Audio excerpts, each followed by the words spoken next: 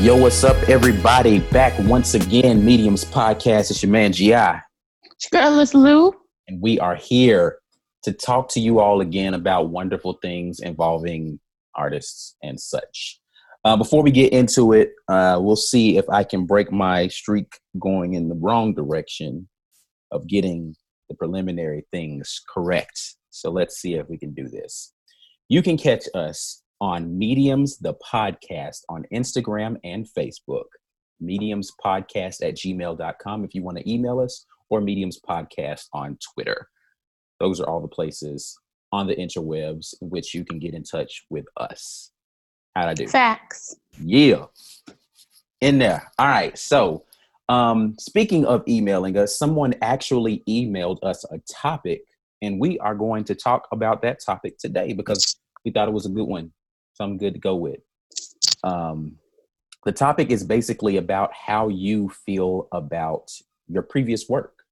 Like the aging of the work, like does it still do it for you? Is it like not where you thought it would be?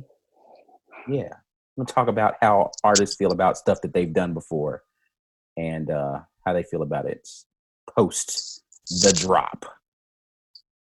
I don't know what I'm gonna title this one when I get ready to put this up, but yeah. Anyway, not relevant. What is relevant is the conversation. So how do you feel? So you have now, Lissa, put out 2 albums worth of material that's out there in the wild, including a poetry book, 1 poetry book or 2? Well, technically 3. Well, 3 projects, including the book, 2 albums and a book. Okay. And then I have a lot of work that never got on a project, but has probably been on shows.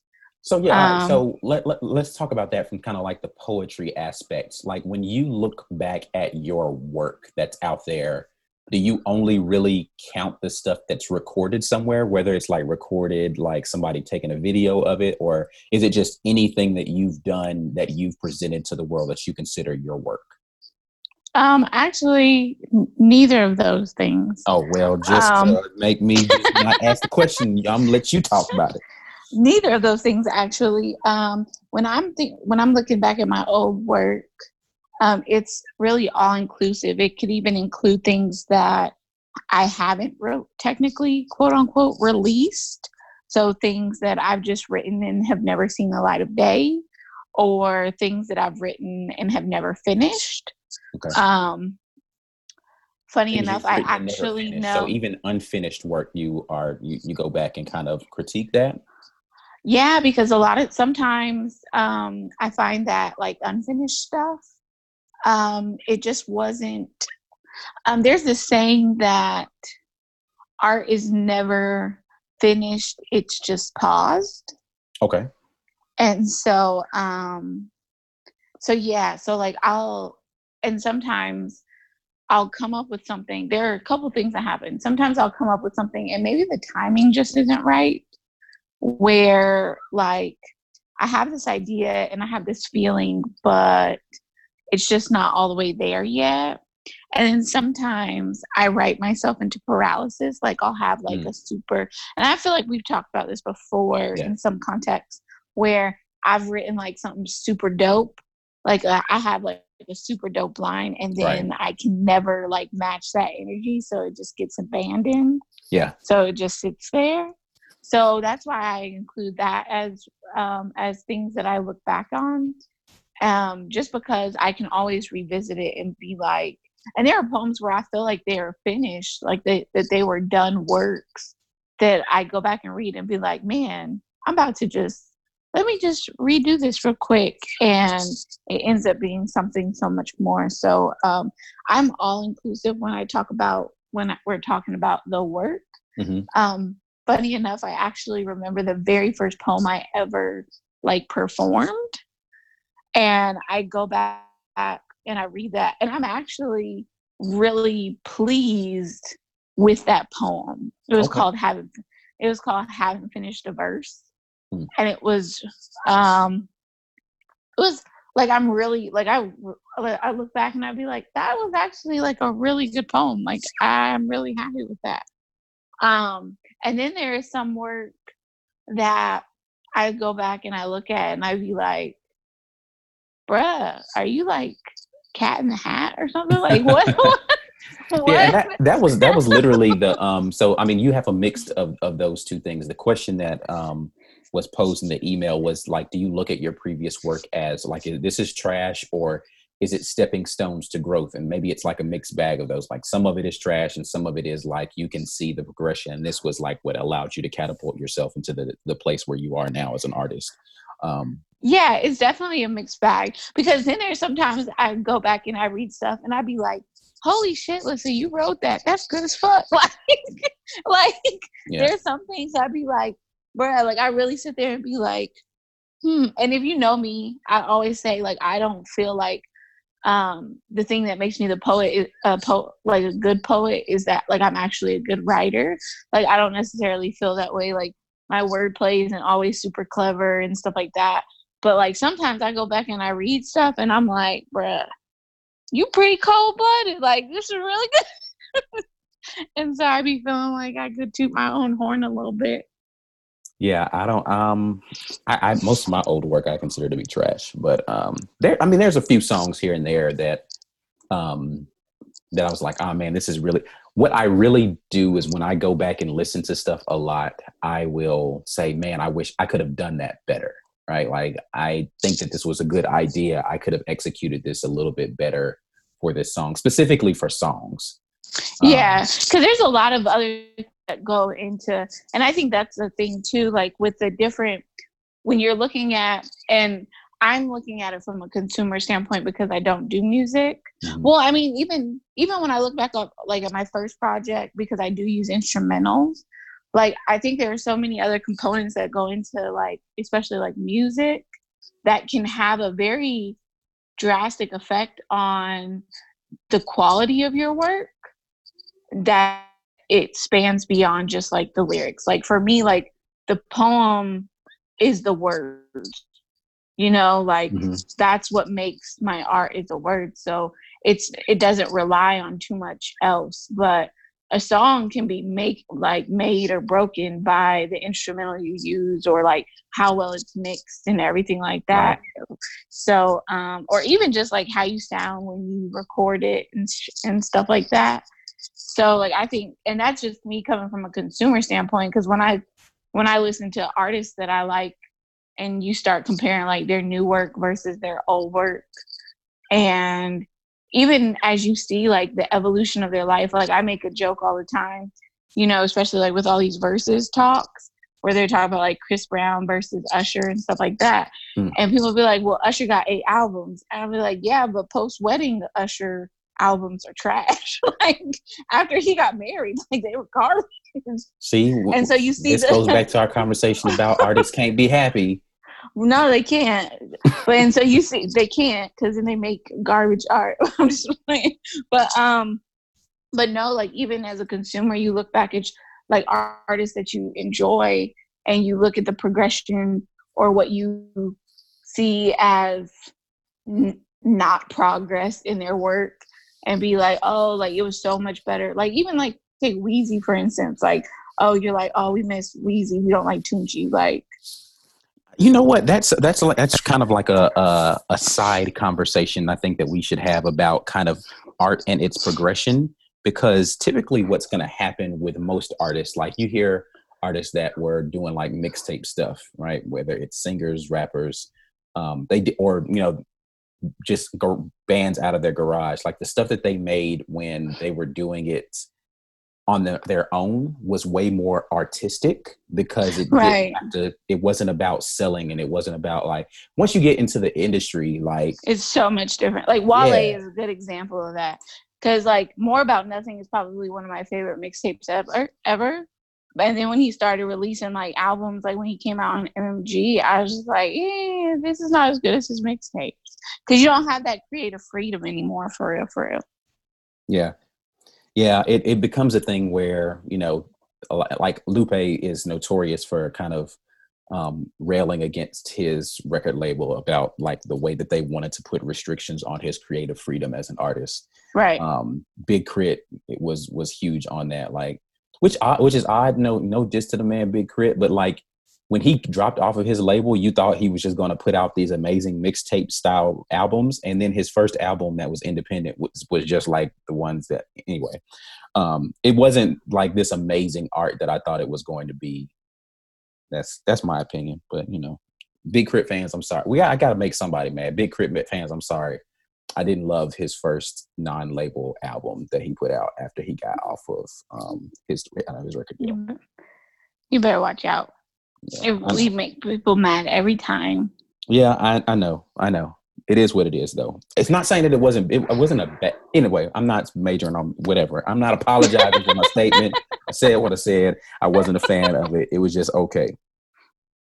So like when you do you have a process? So like, for instance, like when you're coming out when you're about to start a new project, right? Mm-hmm. Do you have a process in which you kind of like listen and go back and like listen and vibe to like old stuff to see like where you've been to chart where you're going, and you just be like, fuck it, I'm past that? You know, the only thing that I do when it comes to old music is try not to recycle the same ideas over and over again. Or I try to go and better execute an idea that I've done previously. So like, and it's really hard to not, you know, because you are who you are, right? So you think the way that you think, and even though you evolve in the way that you think, a lot of what you do it's by nature who you are if you're being honest with the art, right? And so I try not to just be like, man, I already made a song about that, so I'm just gonna do something completely different. But I try not to duplicate ideas in a, you know, dress it up in a new wardrobe or whatever. So right. We're gonna talk about this, but in a happy song, you know, or whatever. But I think that's really the only reason I ever go back and revisit old stuff. Outside of that, yeah, I just try to leave it back there where it was. I'm definitely somebody who, when I look back at old stuff, for the most part, I'm not a fan of my old stuff. And I'm like, man, why did people let me put this out? This was terrible. Or, you know, I don't know. I just think to myself, oh, it could have been so much better. But I'm definitely my most harsh critic as well. So I don't know. How about yourself? Do you get into creative mode and say to yourself, let me go back and revisit old Lissa and see where I am now? Yes and no. Like, because I'm one of the, like, I don't know, like I have this weird take on my work that, and people ask, do you feel like you've gotten better? And I don't necessarily look at it like that. Because I feel like I've written things now that are not like that I wouldn't consider great. That had I written them then, they wouldn't have been great either, you know? So I don't necessarily look at it as a form of like, have you gotten better? It's all about evolution, especially because my work is so emotional. Sometimes I look back at stuff and it makes me want to write from different places. Mm-hmm. So like I go back and I look at some stuff that I was writing, I just be like, damn, like, girl, you was just like super depressed, and this is depressing. This shit is terribly sad. And so like then it makes me want to kind of be like, okay, well maybe how can we move past that or something like that, you know? Yeah. Or something in that respect. But like a lot of times I'll go back and read stuff because it can kind of spark some new ideas. And then, like I said, I will end up finishing a lot of stuff. Like I had this poem that I wanted to write about, like that was like based on, and like one thing that people don't know, because I know a lot of poets that do this, but then I know a lot of poets that don't do this. Depending on what I'm writing about, like I like to do research about stuff so that I can kind of like really grow, especially if I'm like set on doing a metaphor or like an analogy or something like that. I really am trying. I just don't want it to sound super repetitive, so I try to learn as much about that thing. So like I had this idea of like using like an architectural frame of reference, like architecture. And I don't know shit about architecture construction. So I had like done all this research about it, and like I did all this research, and then I never went anywhere with the idea. I think didn't we have a conversation one time about some metaphor that you were trying? I forgot what it was. Like, I don't remember what it was. Now, we had a conversation at one point in time, and you were doing this very thing, asking me like questions about something. I wish I could remember what it was though. But like I do that all the time, and then like the idea just doesn't go anywhere. Mm-hmm. Like and so, but like the idea is still there, so that I'll like go back and I'll be like, oh yeah, I was gonna do this thing. Why didn't I finish that? So then I might pick that back up. I have a lot of them half-finished ideas that, oh man, this is a really dope idea, that are still sitting in a notebook somewhere, not even a third of the way finished.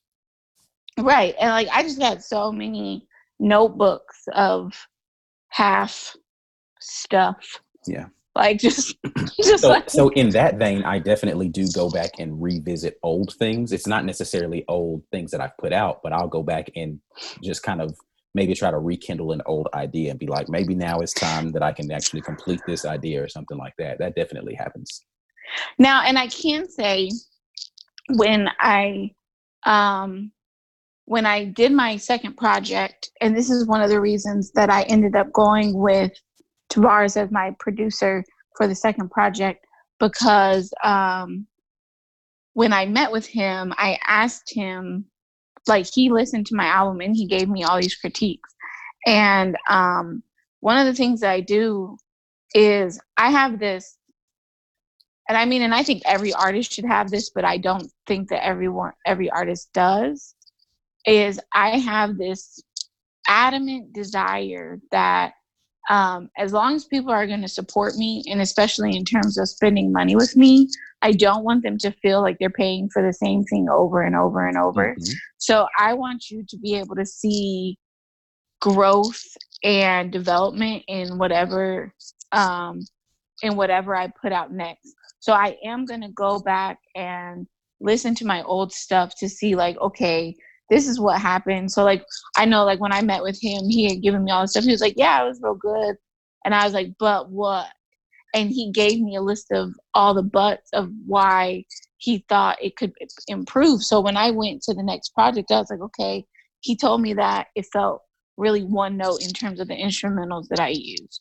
So when I went into Free Write Confessions, like, if you listen to those instrumentals, they are all very different. Like, and I was very adamant when I was choosing them to choose instrumentals. Like, I'm super comfortable with like the Drake dark feeling beats, mm-hmm. you know, like super chill, I'm about to smoke a blunt and just vibe type shit. Yeah. I didn't want to be comfortable. So I chose stuff, and I remember like having people listen and be like, and I was like, yeah, I'm going to use this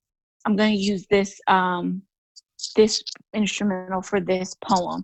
And they were like, and a good example of that was Netflix and Chill. Like, when I was writing that poem, I actually started writing it to a Drake style beat. Like, it was a very Drake style beat. I was actually chilling with Schoolie, and he was playing a beat, and I just started like listening to, and I just started writing, and then he wouldn't give me the beat, so I had to. So like, I begged him for that beat, and he's like, no, I'm gonna sell this, probably to try to sell it to Drake. But like, but then when I started writing, like, in my head, I heard like this bluesy, like Ed Sheeran, Make It Rain, very meow meow meow, and I was like, oh yeah, you like that? That's the Meetings Moment soundtrack music right there.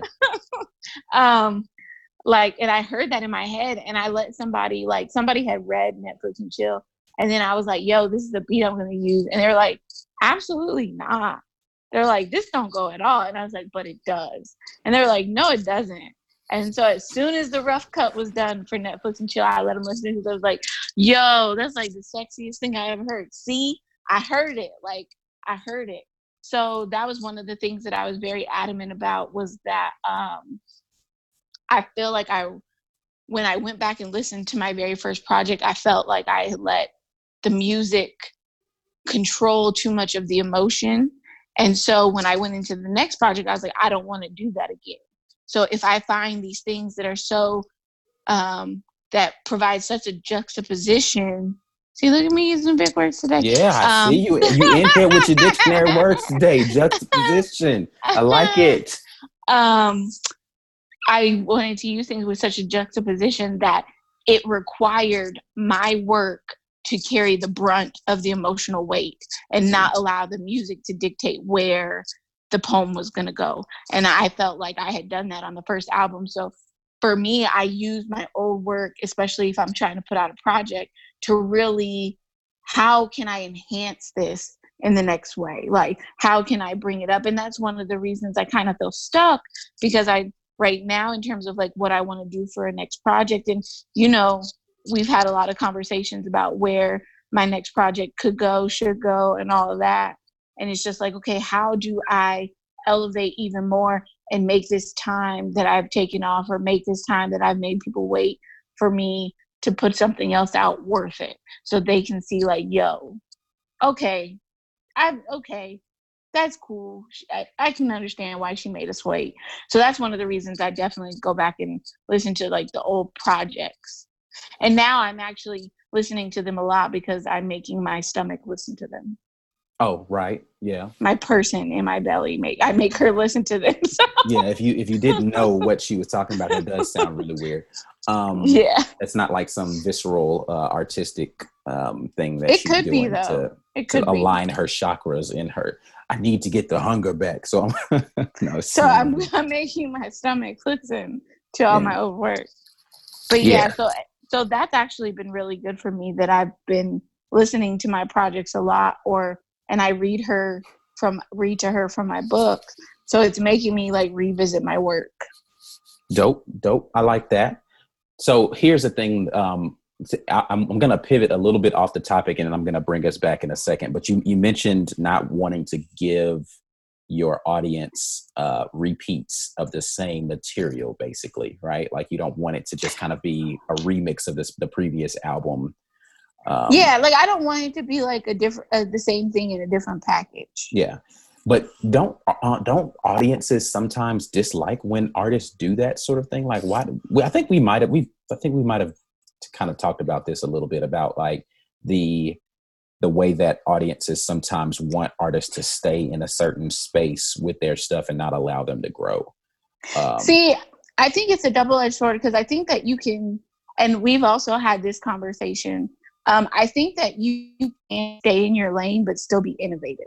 Mm-hmm. And like I've had a lot I think that's the key for sure, is that staying in your lane but innovating within your lane, and not trying to feel like you got to do everything artistically that's kind of outside of, not to limit an artist. You can definitely do what you want to. Yeah, you can do other stuff. It's a different market that you need to be able to push that to. Absolutely. And so like I had a lot of people tell me, because I do, I have somewhat of a musical background as well. So I had people tell me like, oh, well, you should put some more music on this. You should. I'm not a musician. Like, mm-hmm. That's not what I do. I'm a poet.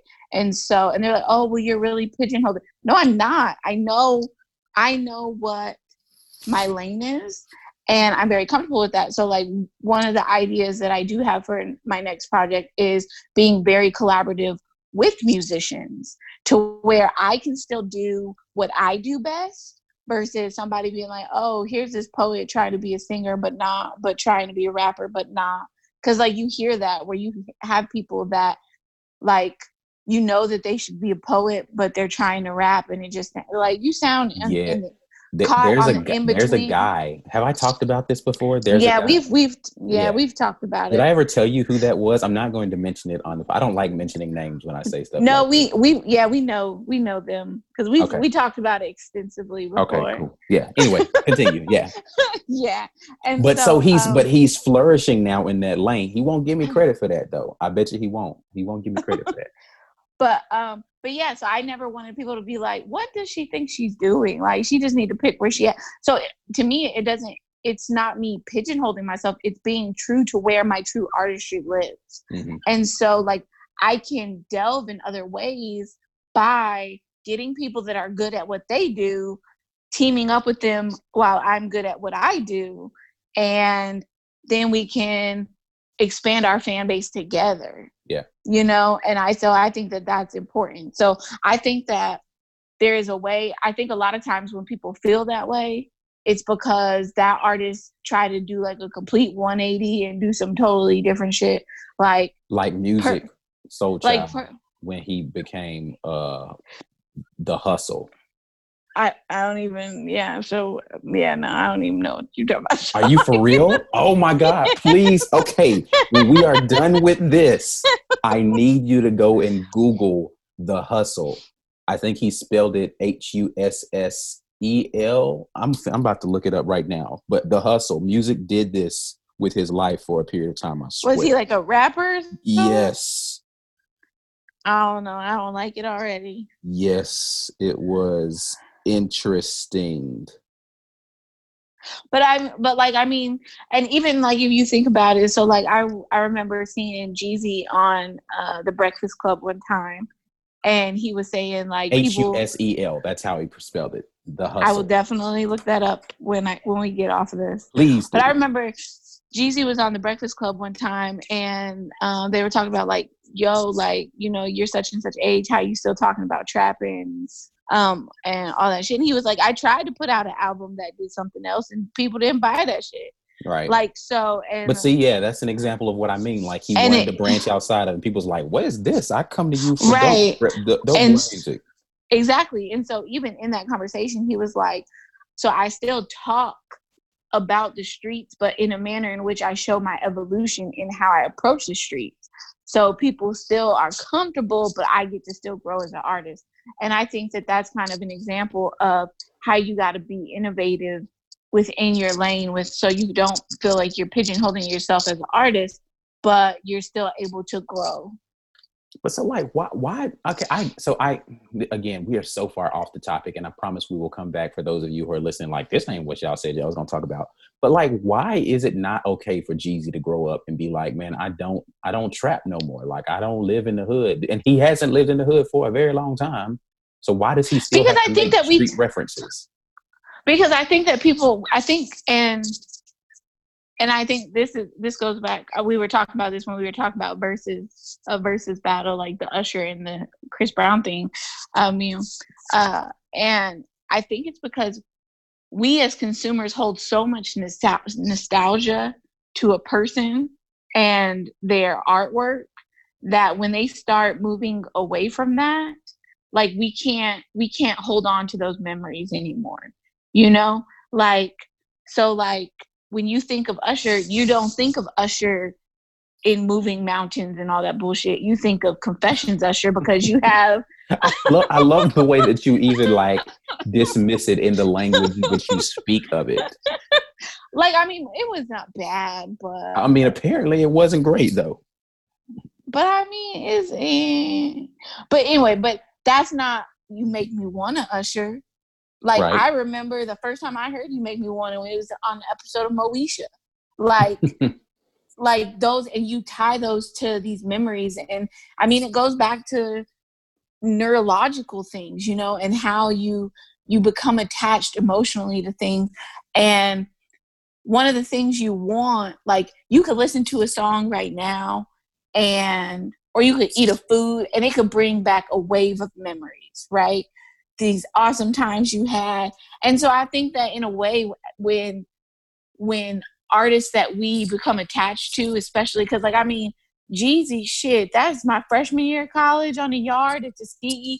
Like, you want to hold on to that. And then when those rappers grow up, you be like, damn, do I got to grow up too? Like, for real? So I think there's this emotional attachment that people don't really want to let go of that comes with when artists start to change and evolve. You're like, oh, I gotta let go of that a little bit. So our nostalgia and not wanting to let go of our past holds those artists captive in those moments, rather than just holding that song captive in that moment. We got to hold the artist captive too. I mean, I don't think that we have to, but I think that that's a contributing factor to us being like, man, that's not why I like Jeezy in the first place. Right. All right. No, that's fine. I liked him because he was a snowman. Okay. You know. And he made me feel like a drug dealer.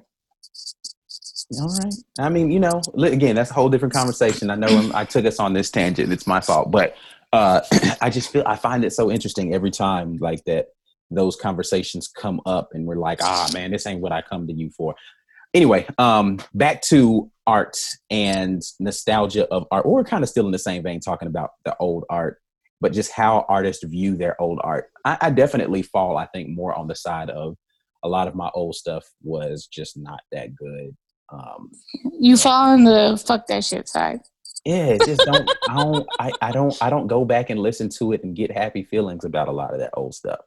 I do. Speaking of tying music to experiences, what I do love is, like, I remember the studio sessions when we would record certain things, you know, like when we were first starting to write music, like actual songs, and we were recording literally all sitting in one room so we didn't have pro editing software at the time. So like we would have the music on one track and the vocals on another track. And we didn't know how to like edit stuff. So we would like be sitting in a circle because it was a group of us. We were in a group. We'd be sitting in a circle and passing the mic around in order to record our stuff. So I would record mine and then I would pass it to somebody else. And so like we would have to do a full take of everybody getting the mic. And then we would dub a take on top of that where we would do overdub vocals. So like, and we only had like a certain number of tracks that we could put into it. So like we had to get everything into like 3 or 4 tracks. And that was how we recorded songs. The songs were terrible. Like they didn't sound good. They weren't written very well because we were like 16. But I remember those moments of creating music in those ways because of like, we just had to make it work for the kind of equipment we had at the time. We wanted to put out songs. So we did what we had to do. You know, so I think of that. I think of like the growth process.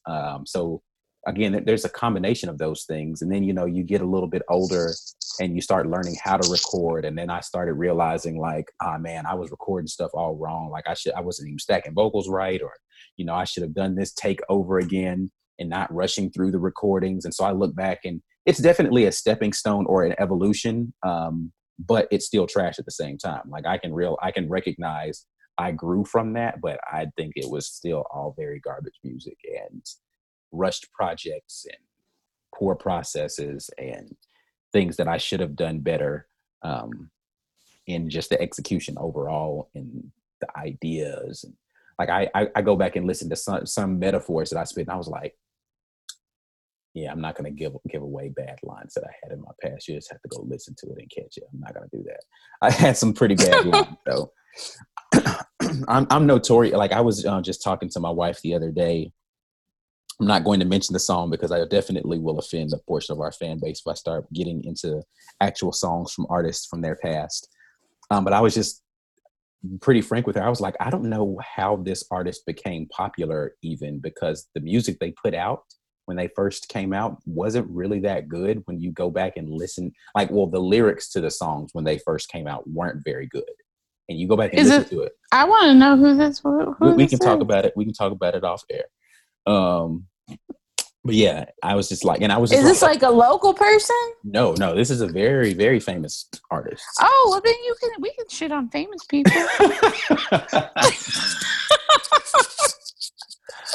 Oh man, that's funny. Yeah, it's a very famous artist. And also, okay, I won't give my full opinion. I will tell you who I was talking about. I was talking about Destiny's Child.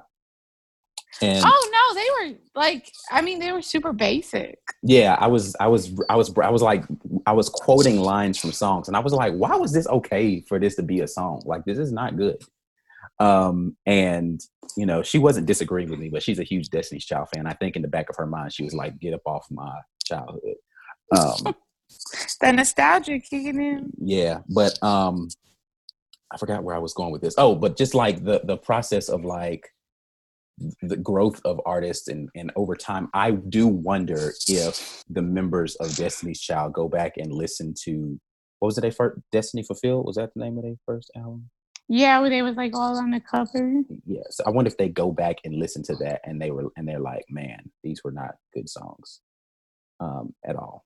I wonder. Because I don't think it's an excuse for being young and having bad songs, because there's young people who have good songs. So like, it's just some people can do that at younger ages. And even now, you know, Beyonce has fabulous music, but she doesn't write all of it. So Does she? anyway. I mean, she got a group of like 75 people Right. So she realized, you know anyway, what? Maybe see, no, writing isn't my thing. Maybe just like creative direction is my thing, and I'm gonna do that, and I'm gonna let other people do the writing, and I'll come in here and kill the execution of that stuff. Which she does write some stuff, but yeah, she puts it like and in there and stuff. But yeah, and that's, you know, her recognizing where her strength is. I think a lot of artists need to do that. That's something that I had to come to terms with. Like, I used to try to produce for myself. Nah, bro. And listen to those beats, and I was like, yo, not my gift at all. Let me just buy beats from other people who do this. It was bad. Yeah. Well, why are you talking about beats and producing for yourself? We could talk about our medium's moment today, who has produced for you. For sure. We could definitely talk about that. And, and he produces for himself. So yeah, yes, he does. My man, Akil Pratt, that's what we're talking about, man. So the reason, this is a couple of reasons why we wanted to highlight him, not because he's my friend and my producer, which that actually could be enough for me to want to highlight the man, because I've talked about him on the podcast before.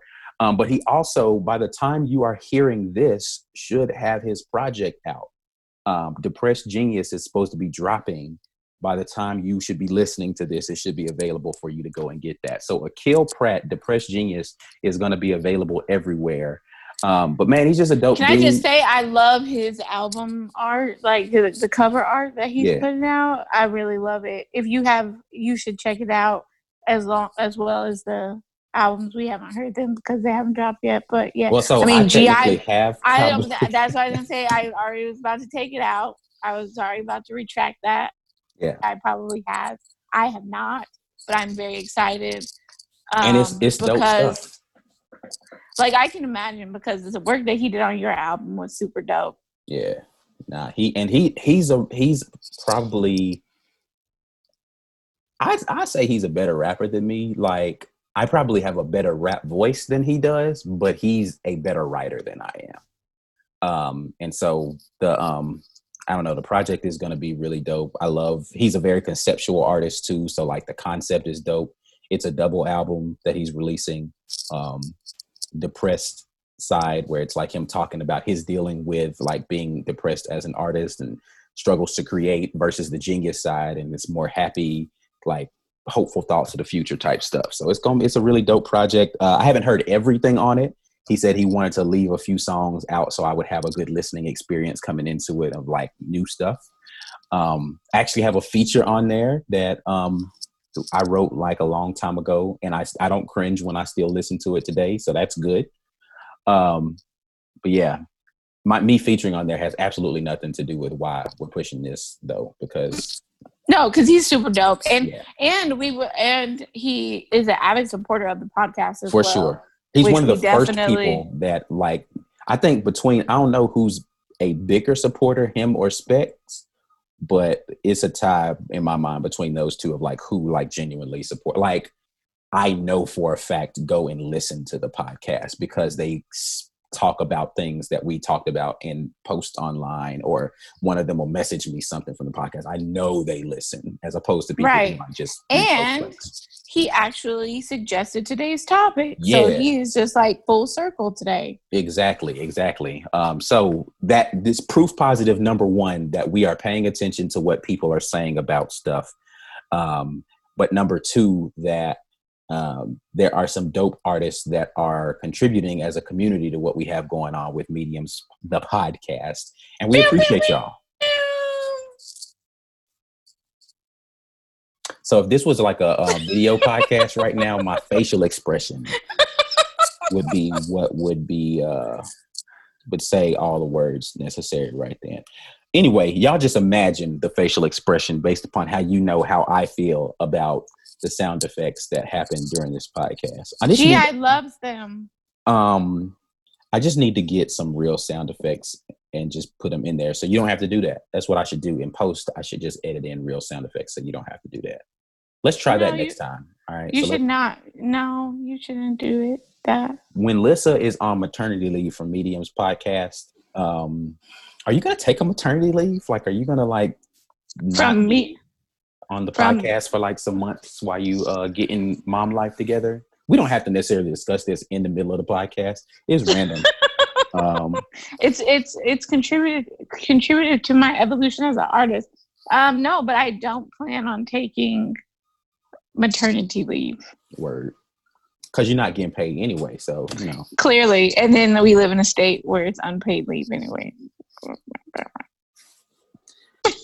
Go vote, people, is all I'm saying. Please, anyway, this is not a political podcast. We are not here to discuss things of that nature, but it's really a thing that you need to do for your life.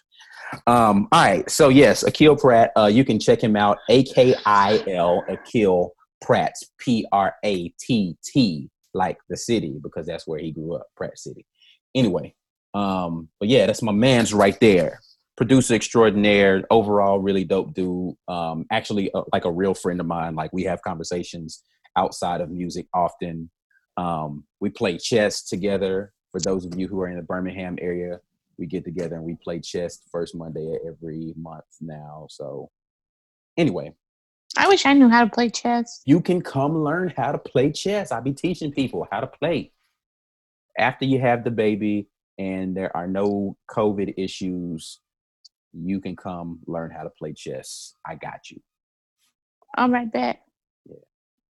Yeah, it's a real deal. Like we get in there, you know, we get on the boards and play. But anyway, so yeah, Akil Pratt, the Breast Genius, available as of the time that you are hearing this on all streaming and download sites. Akil Pratt, at Akil Pratt on Instagram, and Facebook. Yeah. So y'all get at him. Tell him Medium's podcast sent you. All that good stuff. Yeah. Anyway, back to the topic. Back to the matter at hand. Oh, sorry. I was about to go into a little Snoop Dogg for you. But past art.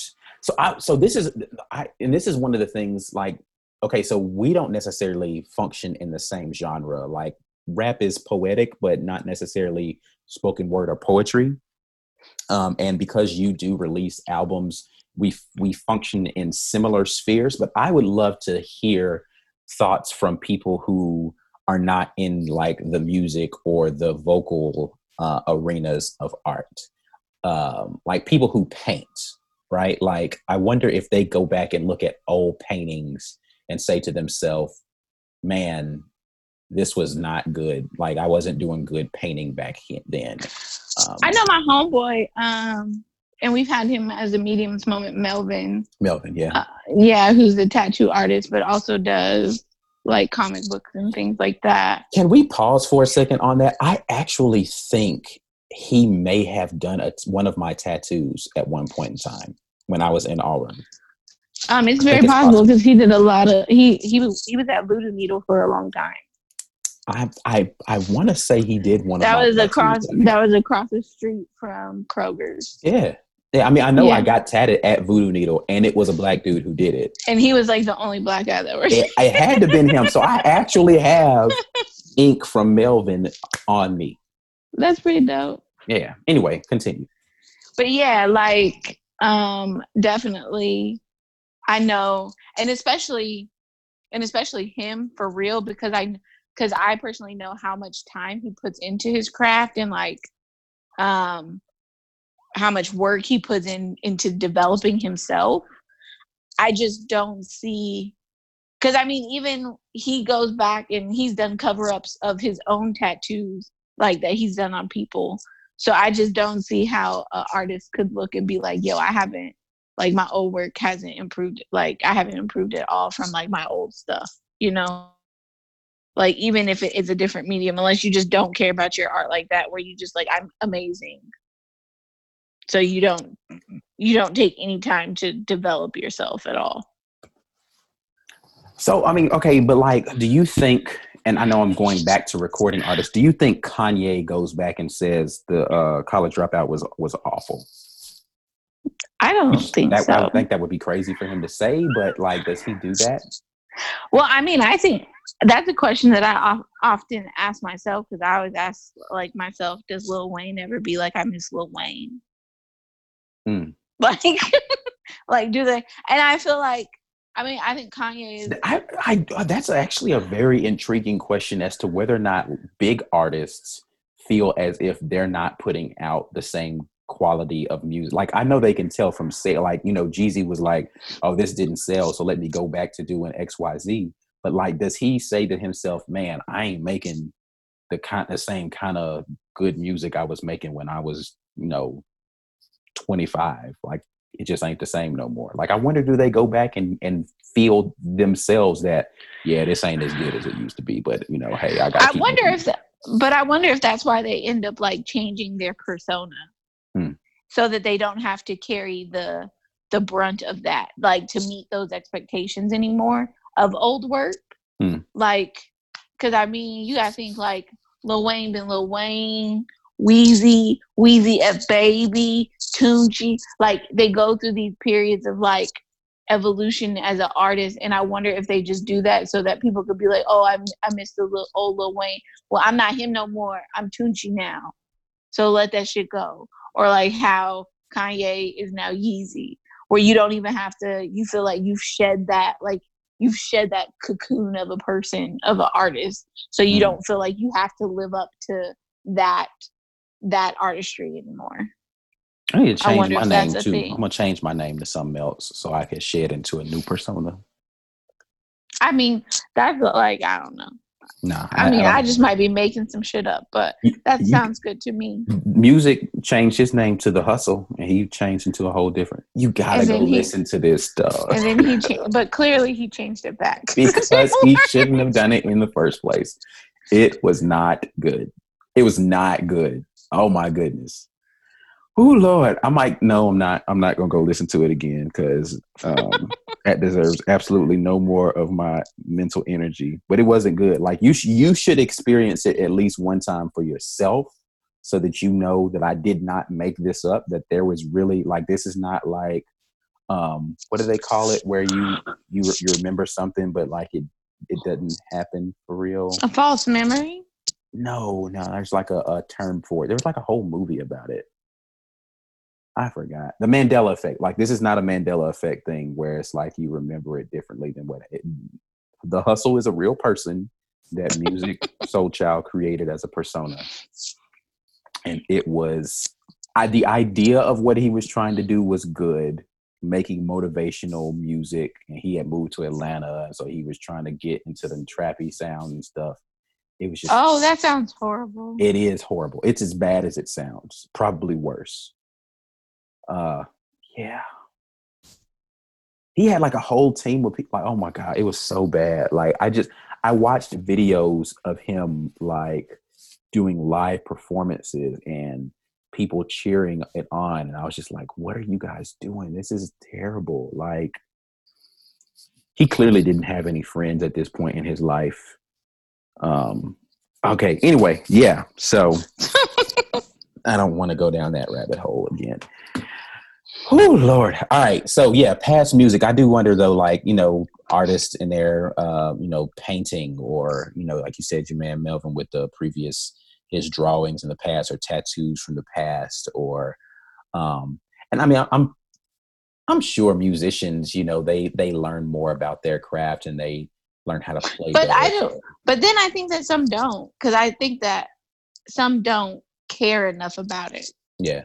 That's a fact though. Like I there is probably a level of Like people are gonna hate.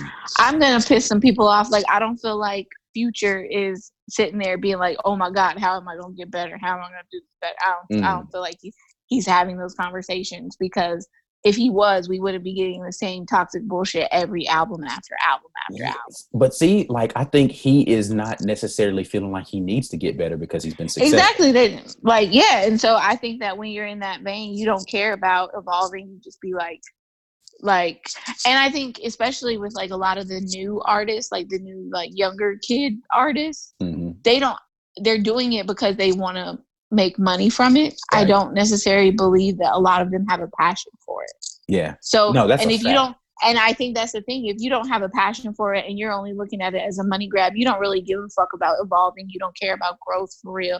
You care about, okay, what is the thing, gimmick or not? What do I need to do to keep getting this paper? Right. Like, and that's not necessary. And that's why you can continue to put out Hendrix a million times. Yeah.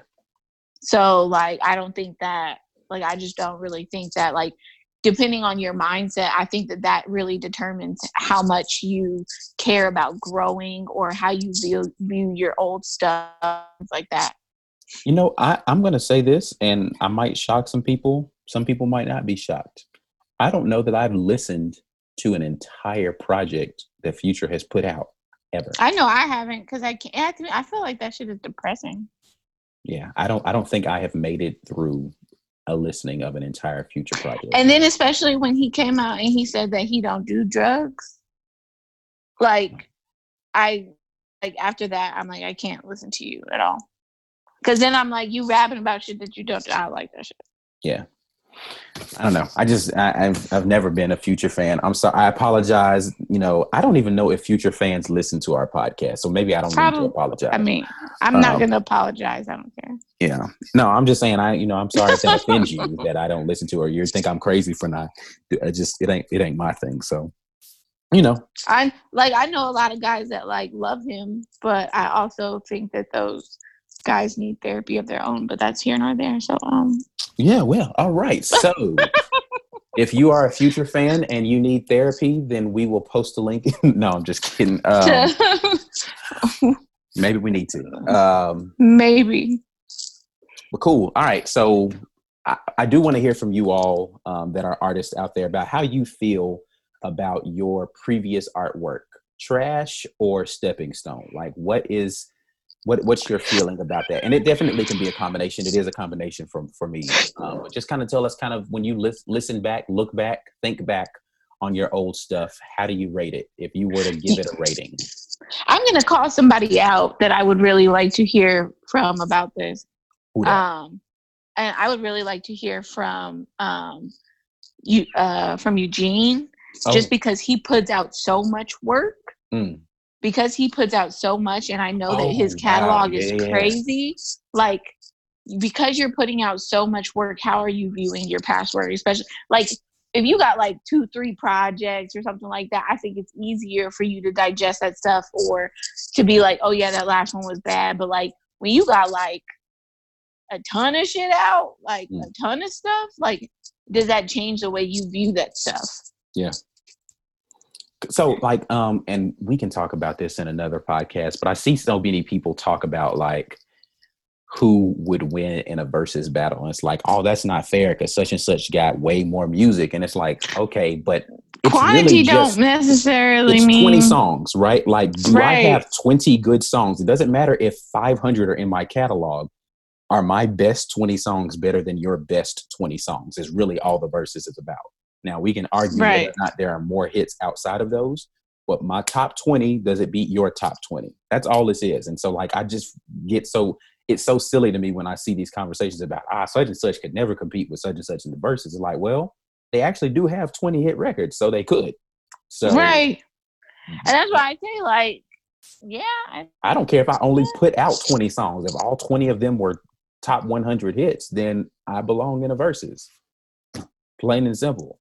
Right. Because like even at Ross joint, like the Ross and 2 Chainz, like I was just like, I don't know, because I mean, you can say what you want about 2 Chainz, but like even when it like came out that they were doing, they were like, oh, Ross is gonna like wipe the floor with him. I was y'all forget, like 2 Chainz got bangers. Like he got bangers. Yeah. He ain't no like just like some mediocre dude that's like barely putting shit out. Like he got like bangers. Like legitimate hits, like right. It's not, like we're pretending as if it wasn't another like Nelly versus Ludacris. Like that's not how that shit went. Like Nelly versus Ludacris was a bad matchup That just was because terrible. Nelly is more pop and Ludacris is like, and so like when he started playing his like super pop songs, Like the Tim they McGraw sold, shit, right, they like sold amazing amounts of records, but with that, white people. right, but that doesn't function well in White in people. the demographic of people that are going to watch this versus. Like they was like, okay, Nelly, we could skip this, but it was a hit record, and in his mind, he like, but do you see this plaque behind me that this record got me? And it's like, yeah, we do, but we don't care. So anyway, that's a complete. I wonder, does Nelly go back and listen to Welcome to Nellyville? Never mind. Yeah, so we want to hear from you all about your art and how you feel about the past. Maybe we'll tag Eugene in this and see if he'll answer that question. I'll make a post specifically about that. But we definitely want to hear you guys join in on the conversation. As always, we are online at Mediums the Podcast on Instagram and Facebook. On Twitter, you can hit us at Mediums Podcast, or you can email us any things that you'd like to hear us talk about as topics on here, mediumspodcast@gmail.com. That's us. We are Mediums Podcast. It's your man, G.I. Oh, and me, Lissa Lou. That is you, Lissa Lou. All right, man. We will holler at y'all on the flip side. Any last words? I'm sorry, I didn't even say that. I didn't ask you if you had anything else you want to say about this. I don't. Okay, well, we're done then. All right, so y'all make sure y'all tune in the next time. And until then, go create something. We are out. Peace.